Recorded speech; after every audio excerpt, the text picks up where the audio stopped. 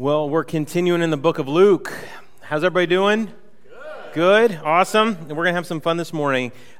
So we are in the book of Luke, the Gospel of Luke. So if you have your Bibles, we always say bring your Bibles with you. You can turn to the book of Luke in the New Testament, Matthew, Mark, third book of the New Testament. And we're learning from this guy, Luke, who wrote eyewitness accounts, testimonies. I mean, he was a doctor. He was very detailed in what he went back. And so we are reading some very detailed story and history about this guy named Jesus, right? And we don't want to just know about him. We want to experience the real Jesus in this series, okay?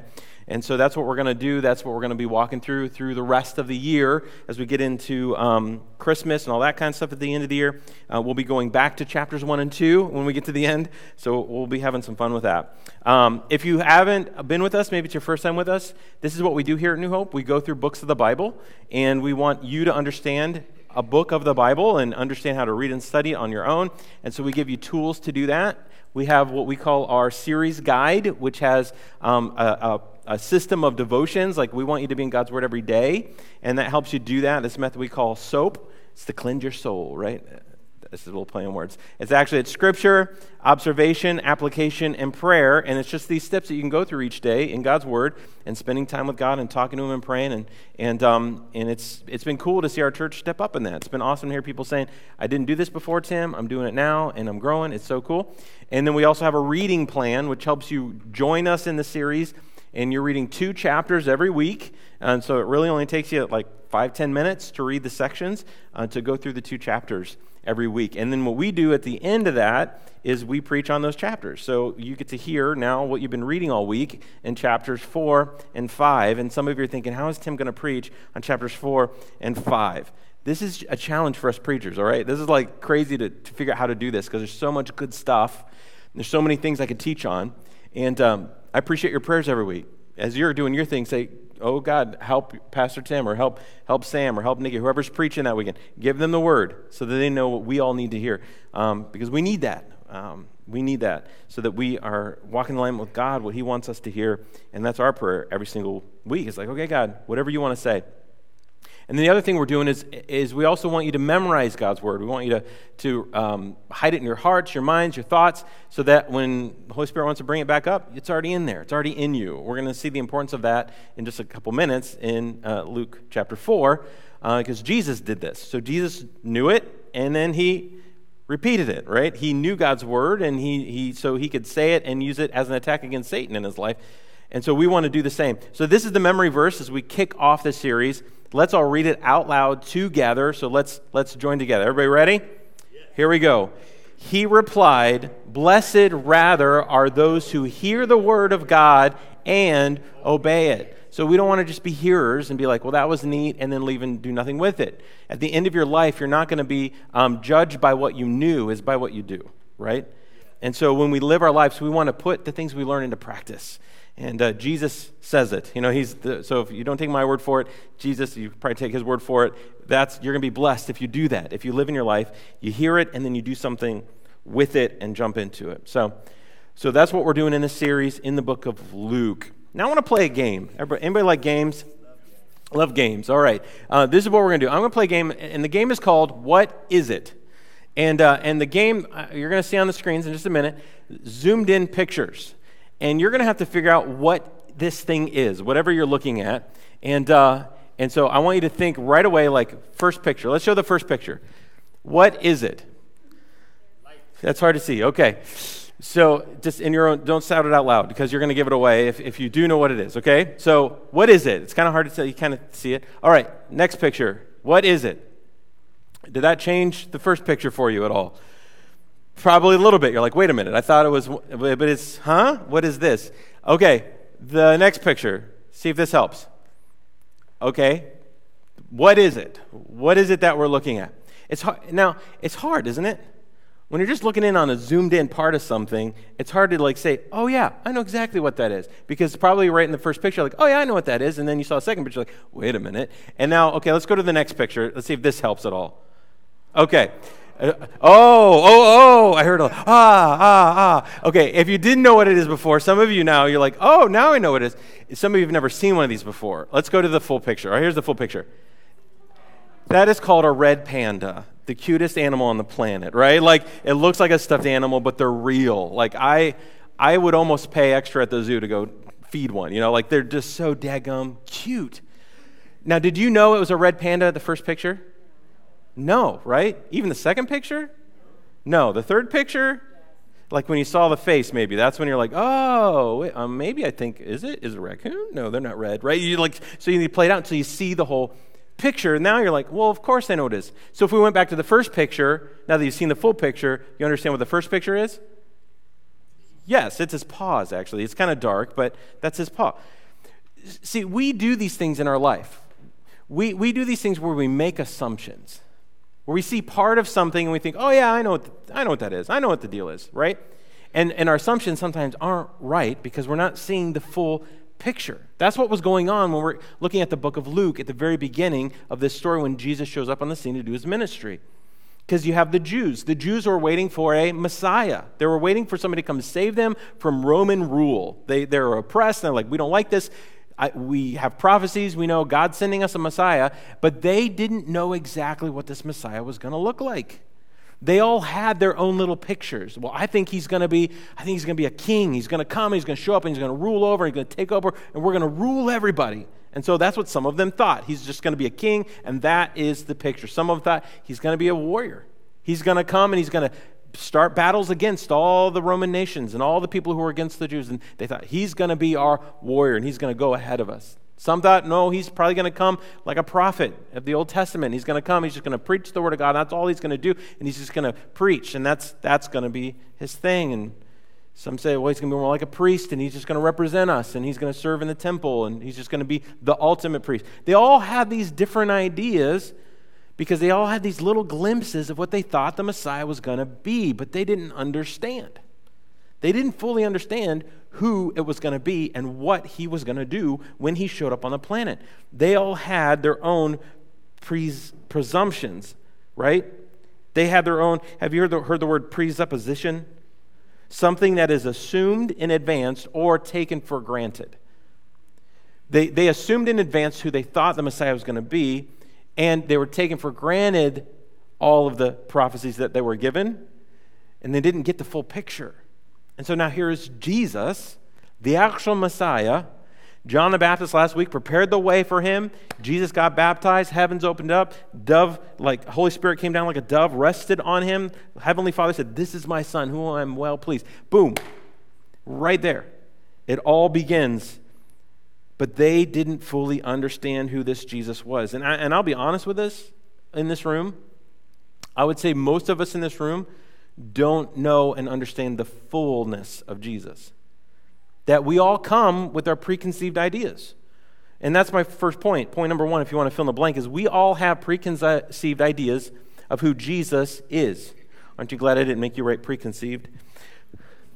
We all have the whole I before E thing. Anybody else struggle with the I before E, before C, before Y, and sometimes Z? I don't know how the rules, they don't apply most of the time, but they're rules.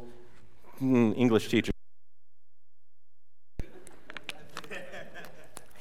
Anyways, so we all have preconceived ideas of who Jesus is. Like we all come from different backgrounds, right? Some of us grew up in church and we had an idea of who Jesus was because of the church we went to. And so as you grew up, you were told, this is who Jesus is. And maybe some of it's true, maybe some of it isn't. Maybe some of it's based on tradition because that's what the church had done for generation after generation. And that's just what they believed because they were told. And that's just how it went. But some of it wasn't true, maybe. Some of you maybe don't know this Jesus at all. You didn't grow up in church. You didn't read the Bible. You're just kind of like, I saw a documentary once, I think, about Jesus. And most of the time, just, the TV documentaries about Jesus are always wrong. They just are. They actually don't use the Bible when they tell you who this Jesus is in history. And so they're not studying the biggest history book about the guy, right? And so maybe you have these preconceived ideas. We all come with these preconceived ideas. Whether it's from church or whether it's from family, growing up, had an idea, or personal opinions, or we all have these different ideas. And I want us in this series, as we look in the Gospel of Luke, that we might be open to say, maybe some of my ideas are wrong. Maybe I don't fully know this Jesus. And let's be willing to let God's word teach us so that we can experience this real Jesus. They were there in person with Jesus as he started his ministry, and they didn't get it. So I'm not blaming us for not fully getting it. I think it's part of our human nature to not fully understand the bigness of God and the bigness of Christ. Like, I don't think we're going to know it till we see him face to face. But we have been given so much in the scriptures that we can see who he really was, and we can start to understand how he relates with us, how we relate with God, and how we do this. Because the thing about Jesus, they didn't fully know Jesus, but do you know who Jesus? Jesus knew Jesus. Right? Point number 2. All right, this is a deep one. Jesus knows who he is. He was not confused about who he was, right? When Jesus came, he knew who he was, and he knew what was going to happen. He still came in human form, so he did come in limitations. He gave up all of his deity in heaven, like all the things he could have done, ruling and reigning in heaven. He gave that up to be in this bodily form with us. And so he put on the limitations of humanity so he could live like us in humanity and live a perfect life and die. Physical death. But the thing is, when Jesus walked, Jesus knew who he was, and here's the good news, and we can too. And when I say we can too, there's 2 parts of that. We can know who Jesus was, and we can know who we are too. We don't have to be confused about that. We are talking today about identity, as we're talking about chapters 4 and 5. Jesus' identity and our identity, okay? And so when we hop into this, we see Jesus in Luke chapter 3, and there's 2 words, and I don't think I put them on the screen. The 2 words are affirmed and initiated, are the 2 key words that we see with Jesus in chapter 3 and chapter 4. In chapter 3, we see Jesus affirmed by his heavenly Father. This is my Son whom I'm well pleased. He's absolutely affirmed by him. And we're going to see he gets affirmed in other ways too as we read on in chapter 4 and 5. There's an affirmation of his identity. You are the Son of God. You are the one. You're the Holy One. You're the one that has come. You are the Messiah. So he gets affirmed and he gets initiated. The initiated part, we don't think about this with Jesus, right? It's kind of like Jesus, didn't he already know what he was going to be doing? But right after he's affirmed, he goes, led by the Holy Spirit, into the desert for a season of prayer and fasting. This is the moment of initiation for him before he starts his full ministry and before he goes out and does all that his heavenly Father leads him to do in the power of the Holy Spirit. See, Jesus is our Savior, yes, but he's also our model.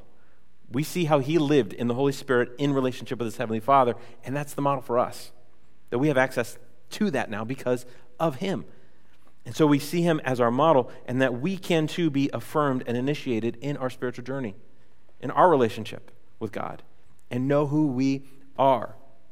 See, when we get into Luke chapter 4, we see the very first thing that the enemy attacks is the affirmation, right? The very first thing. Okay, so let's read it together. I've got a lot to read today, so I'm going to do my best to use our time well. As we get through this, I'm just going to be reading parts of chapter 4, parts of chapter 5 as we get through it. So he's baptized, he's affirmed, this is my Son whom I'm well pleased. The very first thing is this. Jesus then, I should say, is everybody ready? Ready. Yep, okay, here we go. Chapter 4, verse 1. Jesus, full of the Holy Spirit, left the Jordan and was led by the Spirit into the wilderness, where for 40 days he was tempted by the devil. He ate nothing during those days, and at the end of them he was hungry. It's like a no duh, right? Like 40 days of prayer and fasting. I'm hungry. I mean, he was hungry. There's a point, I'm assuming nobody's fasted here for 40 days, like no food, right? Because I don't know if we could survive that. Like Jesus had the supernatural power and this physical, I don't know how he did it, but he did it. But there's this point when you start fasting where all of a sudden you stop being hungry. And I've experienced that. We do 21 days of prayer and fasting here at New Hope at the beginning of every year. That all of a sudden it's like, you know what? I'm not hungry for that anymore. Like your hunger just goes away. But then your body gets to a point where it's saying, no, we need something. And it moves from like not being hungry to, oh my gosh, I'm going to die. I'm so hungry. And that's literally where your body's telling you you're at. You're so hungry. You're about to die. You got to get some nourishment. I imagine Jesus is right here at that line. So he is hungry, right? Way beyond a Snickers bar, okay? So the devil said to him, listen to the very first thing this Satan says, if you are the Son of God. What did Satan attack? His identity.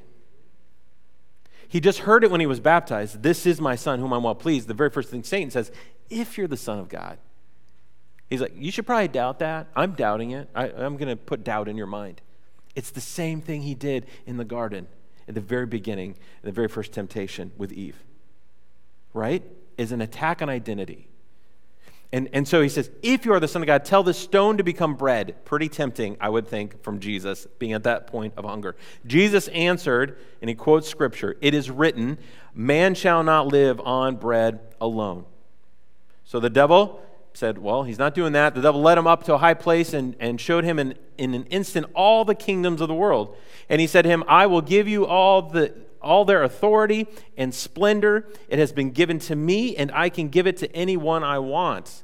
This one's confusing for some people, but this is what happened. When Satan got cast down from heaven, he was given authority on this earth. He has authority, which sucks for us, right? And now he's saying, listen, I can give you all the authority. He's like, I'll give all the nations to you. And what he's tempting him is with not having to go to the cross.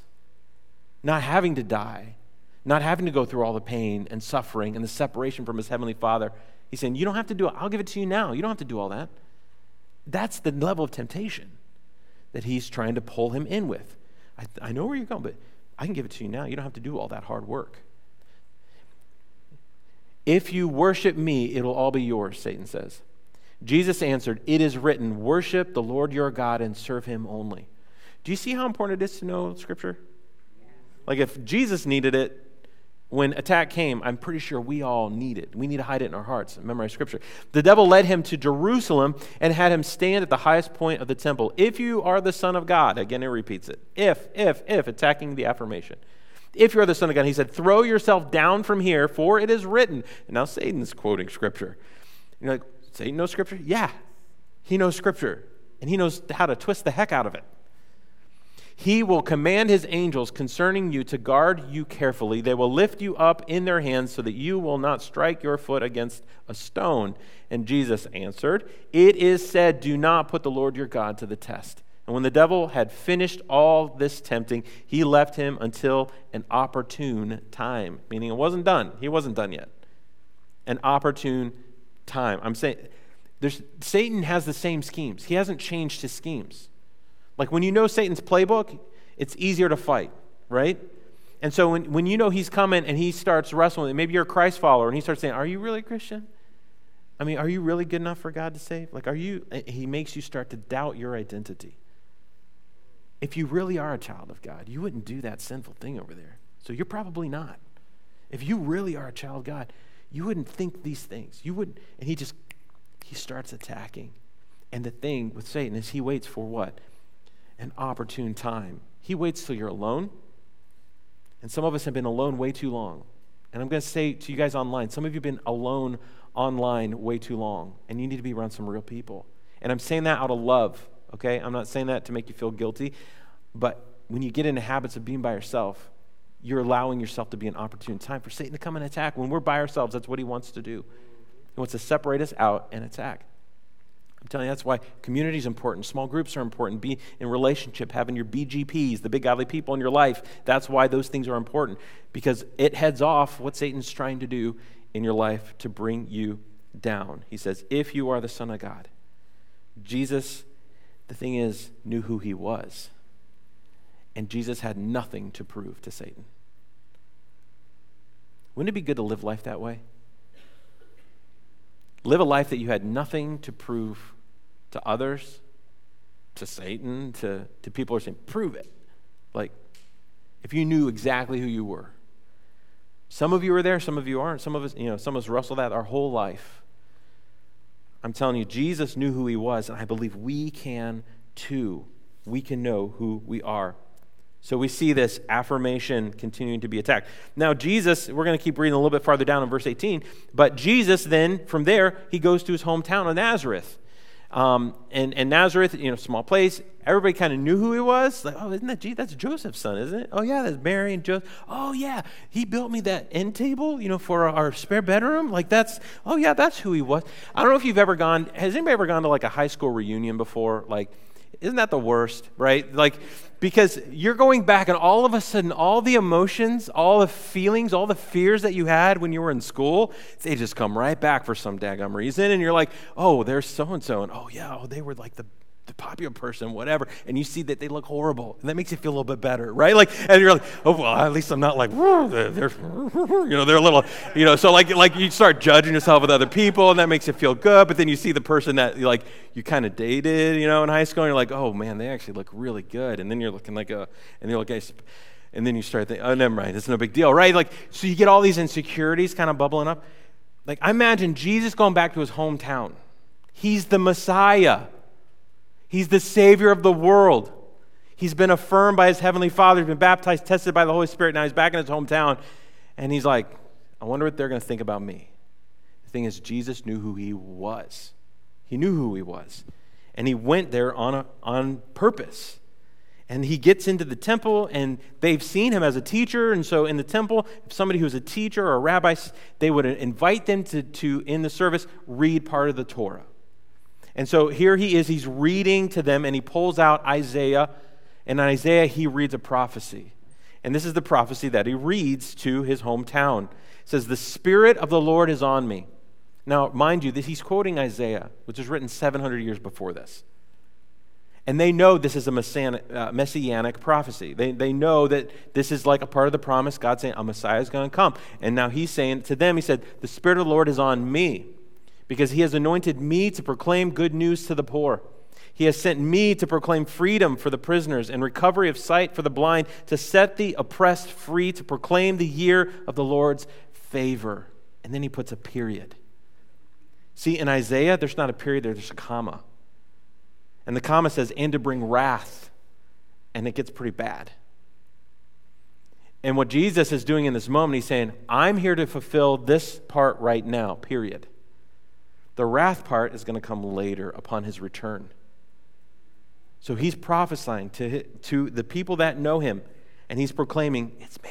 He says, this prophecy is fulfilled in your presence. And now they're all like, oh my gosh, is he talking about this? And then he goes and offends them. If you read it this week, you're probably like, whoa, what just happened? Things got bad real quick, because then he starts talking about Elisha and Elijah, and they would know those are like the big prophets in the Old Testament. I'm like, oh yeah, Elisha and Elijah. Okay, right. And then he says, oh yeah, they didn't help you guys. Whenever there was a famine, they didn't come to the Jews. They went out of the city and they went to help the widows that were somewhere else, that were Gentiles. Oh yeah, and Elisha, he did this, and he went and helped the Syrian. And he's like, and that's what's going to happen now too. What? He just ticked every single person off in that room. And if you don't understand why it went from like 0 to 100 on anger, for the Jews in this time, and especially in the temple and they're worshiping, they were the key holders of God. No one could get to God except them, and anybody who wanted to, they had to go through all their steps to be able to get to this God, and they were the holders. And what Jesus just said to them is, you're not the holders of God. And actually, God has seen your hearts, and he's seen the hypocrisy. He's seen that you actually don't love him, you love these rules and laws. And he said, the Son of Man came to serve the poor, the lost, the Gentiles, the sinners. And it was a how dare you. And they took him out and they tried to throw him off a cliff. Literally. And I love it the way it says, and Jesus just walked on through him. He's like, why did Jesus walk on through him? Because Jesus knew who he was. And he knew what he was doing. His identity had been affirmed no matter what anybody else had said. His hometown, no matter what they thought and said. Jesus knew who he was. Then Jesus goes out and he starts healing and he starts teaching and he goes from town to town and the word starts getting out. This Jesus, he's healing people and he's teaching with an authority. Like, I love what it says later on, and I'm going to be skipping through some verses here, but in Luke 4:32 it says, they were amazed at his teaching. Why? Because his words had authority. Because he wasn't just teaching from the Torah, like, this is what Isaiah says, like he was teaching about the kingdom of heaven and it coming, and they're like, he's preaching with a different level of authority than we've heard any other rabbi, any other preacher or teacher. Like, because he's speaking from the authority of his heavenly Father and the power of the Holy Spirit, and it was, I couldn't imagine. And then you get healed? You got to be kidding me, right? The crowds are starting to show up. They're starting to show up. But again, we read at the end of that, he actually goes to Simon's house, heals Simon's mother-in-law. We don't know if Simon was cool with that or not, okay? That's just a joke. That was a bad joke. All right. Simon's mother had a fever, and then Jesus comes. Some of you are laughing more than you should. So Simon's mother-in-law had a fever, and then that time, like, we see that, like, Luke, being a doctor, doesn't just say she had a fever. Like, he was specific. She had a high fever, which meant, like, this was going to be, like, probably death whenever they were saying this. And Jesus comes, and he heals her. She gets up and says, y'all want some lunch? Like, that's what happened. She just gets up and starts serving them. And it's like, Simon, I couldn't imagine being there. Like, what just happened? And she's like, oh, this is what I do. And so, like, he's just healing people and doing this. And people were in awe and wonder and amazement of what he was doing. And then crowds start showing up to Simon's door, and they're bringing their family, their friends. Would you heal? Would you heal? Would you heal? To a solitary place. I'm telling you, if Jesus is our Savior, but he's also our model. If the Son of God needed to get away to a solitary place to be with his Heavenly Father, I'm pretty sure we do too. And when he came back to town, there were lines of people saying, where were you? We want you to heal our people. And Jesus said, sorry, I can't. I got to go to another town. Now, if you were the one that was like just at the line that you just missed out, would you be mad? Probably at that point, they're not thinking about all the other people that got healed. They're thinking about themselves. See, the human nature is a tricky thing. And that's what Jesus, like, he would heal people, they'd be happy. If he didn't heal everybody. We see that in Scripture. And we wrestle with those things, like, what if God heals and what if he doesn't? Like, I can't answer those questions. Those are God questions that are bigger than what we can understand, but I know that Jesus got away, and then he needed to go do what he was called to do because he spent his time with his Heavenly Father. His Heavenly Father, now it's time to go to the next town. He's like, that's what I'm going to do, because Jesus knew who he was. He wasn't pushed by peer pressure. Okay, is everybody with me? Yes. So he's continuing to be affirmed, and where it gets tricky, in chapter 4, verses 34 and 35, we see he's casting out a demon. And this demon, as he's being cast out, says, I know who you are, the Holy One of God. Now, a demon is affirming. Now, you'd think, they probably know what's going on in the spiritual realm. So, like, Jesus is probably like, yeah, I am. You know, you'd be like, you got it right. Everybody hear him? Son of God, whoop, whoop, whoop. Like, right? But that's not what Jesus is doing with any of this. He's healing people and saying, don't go tell anybody. And now the demons themselves are saying, I know who you are. You're the Holy One of God. And then Jesus says, be quiet, Jesus said sternly. Come out of him. Then the demon threw the man down before them and came out without injuring him. Now, why didn't Jesus want him to be these demons, because it happened multiple times, to say, I know who you are. You're the Son of God. He says, be quiet. I think there's two reasons. One, I don't believe that Jesus wanted the testimony of the demons. Demons and Satan themselves rule, and their native language is lie. That's their native tongue, is a lie.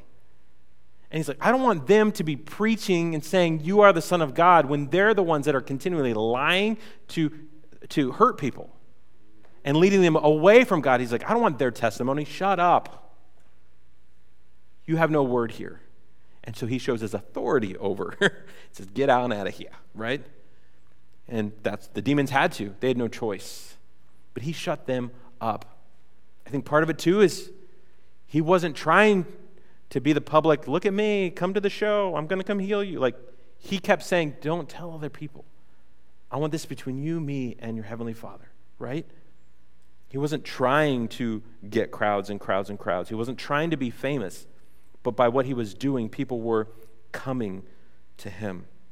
And we see later, I kind of went out of sequence here, but this is where it says, at daybreak later on, after he heals Simon's mother-in-law, Jesus went out into a solitary place. He's ministering, spending time with his Heavenly Father. He's ministering, spending time with his Heavenly Father. And that's where he goes back and forth and back and forth. Here's what I know.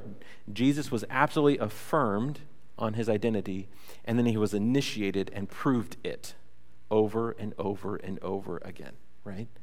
We go through the same thing in life. We're all looking for those two things, actually. From when we're very young, we're looking for affirmation, and we're looking for initiation. We want to be affirmed like, you're good enough, and this is who you are, and we want to be initiated. We want to prove we have what it takes. That's what initiation is. Do I have what it takes? And whatever it is, we all go through that journey in our identity. Some of us are going to go our entire life and struggle with both of those things.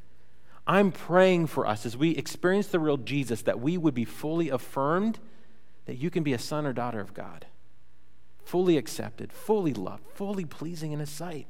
Even when you sin, this is the beautiful thing about grace is His forgiveness is right there. He says, ask for it, I forgive you. You're still my son or daughter. That didn't change. My love for you didn't change. None of that changed. I affirm you. And then initiation, do you have what it takes? That's a part of us finding our purpose in life. Being with our Heavenly Father and saying, I know you have what it takes. This is what I want you to do. That's being led by the Holy Spirit, connecting with our Heavenly Father, understanding He put something inside of all of us, the good things He has prepared in advance for all of us to do. But so often, we are trying to do things the wrong way. I'm going to come back to that in a minute. So Jesus knows who He is. And now we get into chapter 5, and now Jesus is going to choose some guys, right? So He's moving now just from the ministry of Jesus. Now He's going to invite some people along the journey beside Him, and it's interesting who He picks, right? The religious of the day, there was a very specific pathway to become a rabbi teacher, right? You got to be chosen. You choose your rabbi that you want to study under, and then you got to study under them for so many years, and you got to do all these different steps and education and practice, and then maybe one day you get to be a rabbi. You get to be that spiritual leader. And there's a very detailed process in order to get there in the Jewish temple, right? And now Jesus just says, that wasn't what I wanted. I'm going to change it all up. Again, they had a picture of the Messiah and what He was going to do, and now He's doing something that's way out of whack for what they thought was going to happen, okay? So we're walking through. All right, is everybody with me? All right, follow along. So this is the next part of the story. Jesus chooses His first disciples and changes their identity, okay? Because these are grown men. And these grown men, He's saying, you were this, and now you're going to be this. He changes their identity.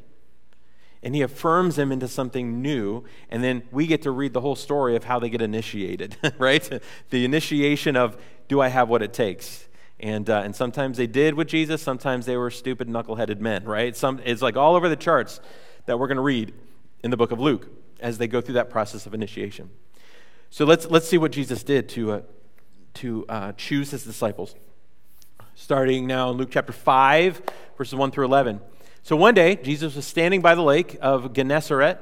The people were crowding around Him and listening to the word of God. He saw at the water's edge 2 boats left there by the fishermen who were washing their nets. This is what they would do, right? Like fishermen were very detailed on what they did. Every day they do the same thing. They would get ready early in the morning, right? And they would fish when it was dark out, so it was cool. The fish would be in certain areas, and they would go out. They'd get their nets. They would catch as many fish as they could. They would bring it back in. They would bring their haul and their fish to the market, and then they would go back. They would take care of their boats. They would bend other nets. And every day, the same routine over and over and over again. And so here's what we're seeing. This is just a typical picture of what the fishermen were doing. They're out there washing their nets. They've already been out fishing. They've already done their job, and now they're doing what they do afterwards.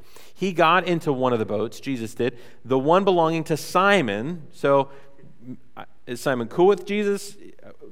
Is he like, you healed my mother-in-law? Or is he like, you healed my mother-in-law? I'll stop joking. So Simon is there, right? So the one belonging to Simon, and asked him to put out a little from the shore. Then he sat down and taught the people from the boat. This is kind of creating a natural amphitheater kind of effect, right? So the water would echo, his voice would carry, and so he's out there on the water, and he's teaching all these people. Then he sat down and taught the people from the boat. Okay, when he had finished speaking, he said to Simon, put out into the deep water and let down the nets for a catch. They were already done for the day, right? They were already back. They were already washing and mending their nets. They're like, And you're going to see this tension happen. So Simon answered, Master, we've worked hard all night and haven't caught anything. So he's like, it's been a long night already, Jesus. And for fishermen, if you don't catch anything, that's a bad day. That's your job. That's your livelihood. There's no fish in the nets. We were out in the deep waters, and now it's daytime. It's even a worse time to go out fishing. This isn't when we go. But because you say so, I will let down the nets. And when they had done so, they caught such a large number of fish that their nets began to break. So they signaled their partners in the other boat to come and help them.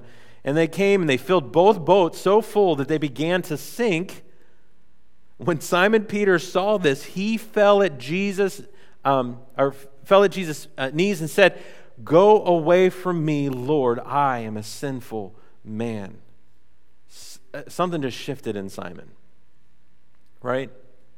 He's like, I know that you healed people. You were at my house healing people. I saw all that.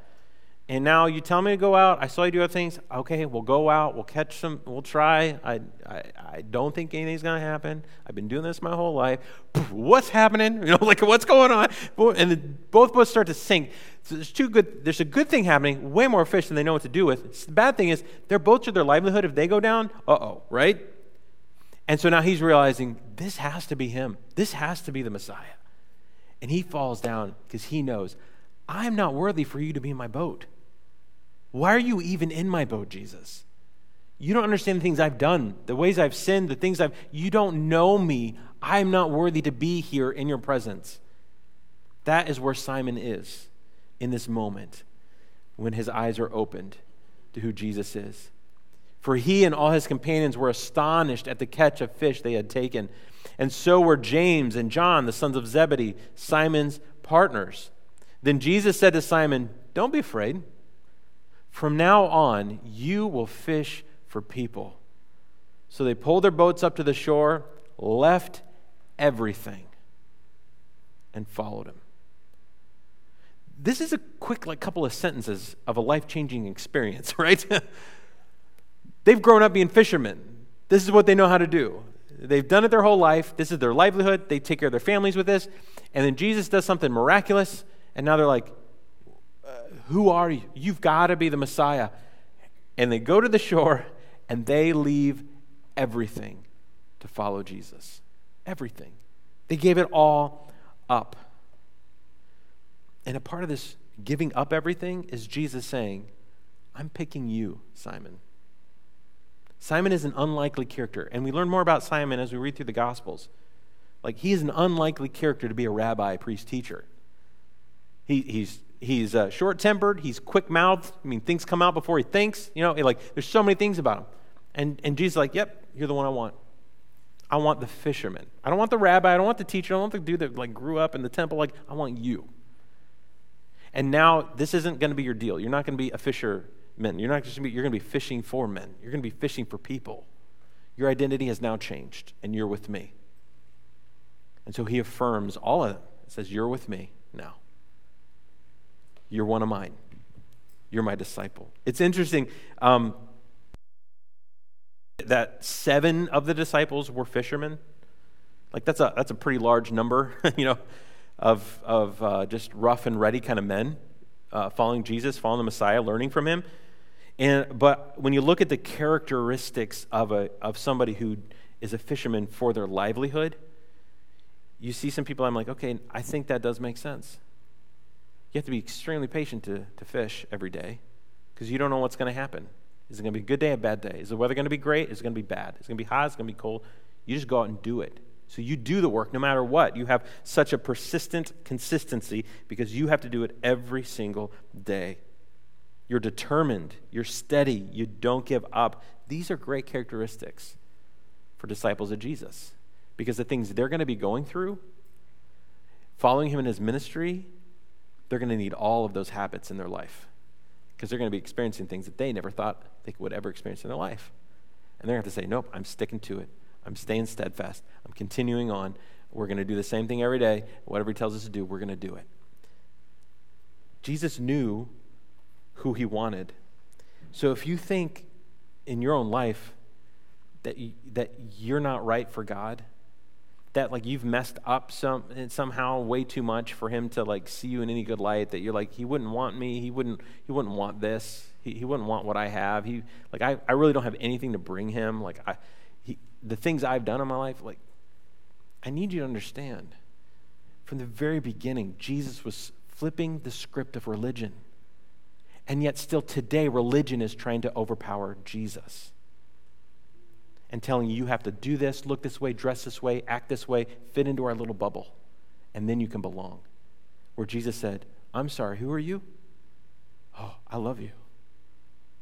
Oh, I don't know about the bubble. I don't know about it. I know who I am. I'm the Son of God. Bubble. There's no good enough. There's no, get yourself together, would you? So you can be good enough to get to Jesus. It doesn't work that way. He chose fishermen. He chose rough and ready guys right at the beginning to prove a point. He didn't come for the religious. He came for the lost. And I'm telling you, we all at one point in our life, we're lost, or some of us in this room might still be lost. And he came that the lost might get found. See, for us in our life, and I'm going to talk to the Christian and those of you who are still investigating this whole thing, both of us in this room, I believe when we walk in life, this is what we do. We often look for the wrong things to affirm our identity and initiate us in our purpose. Right?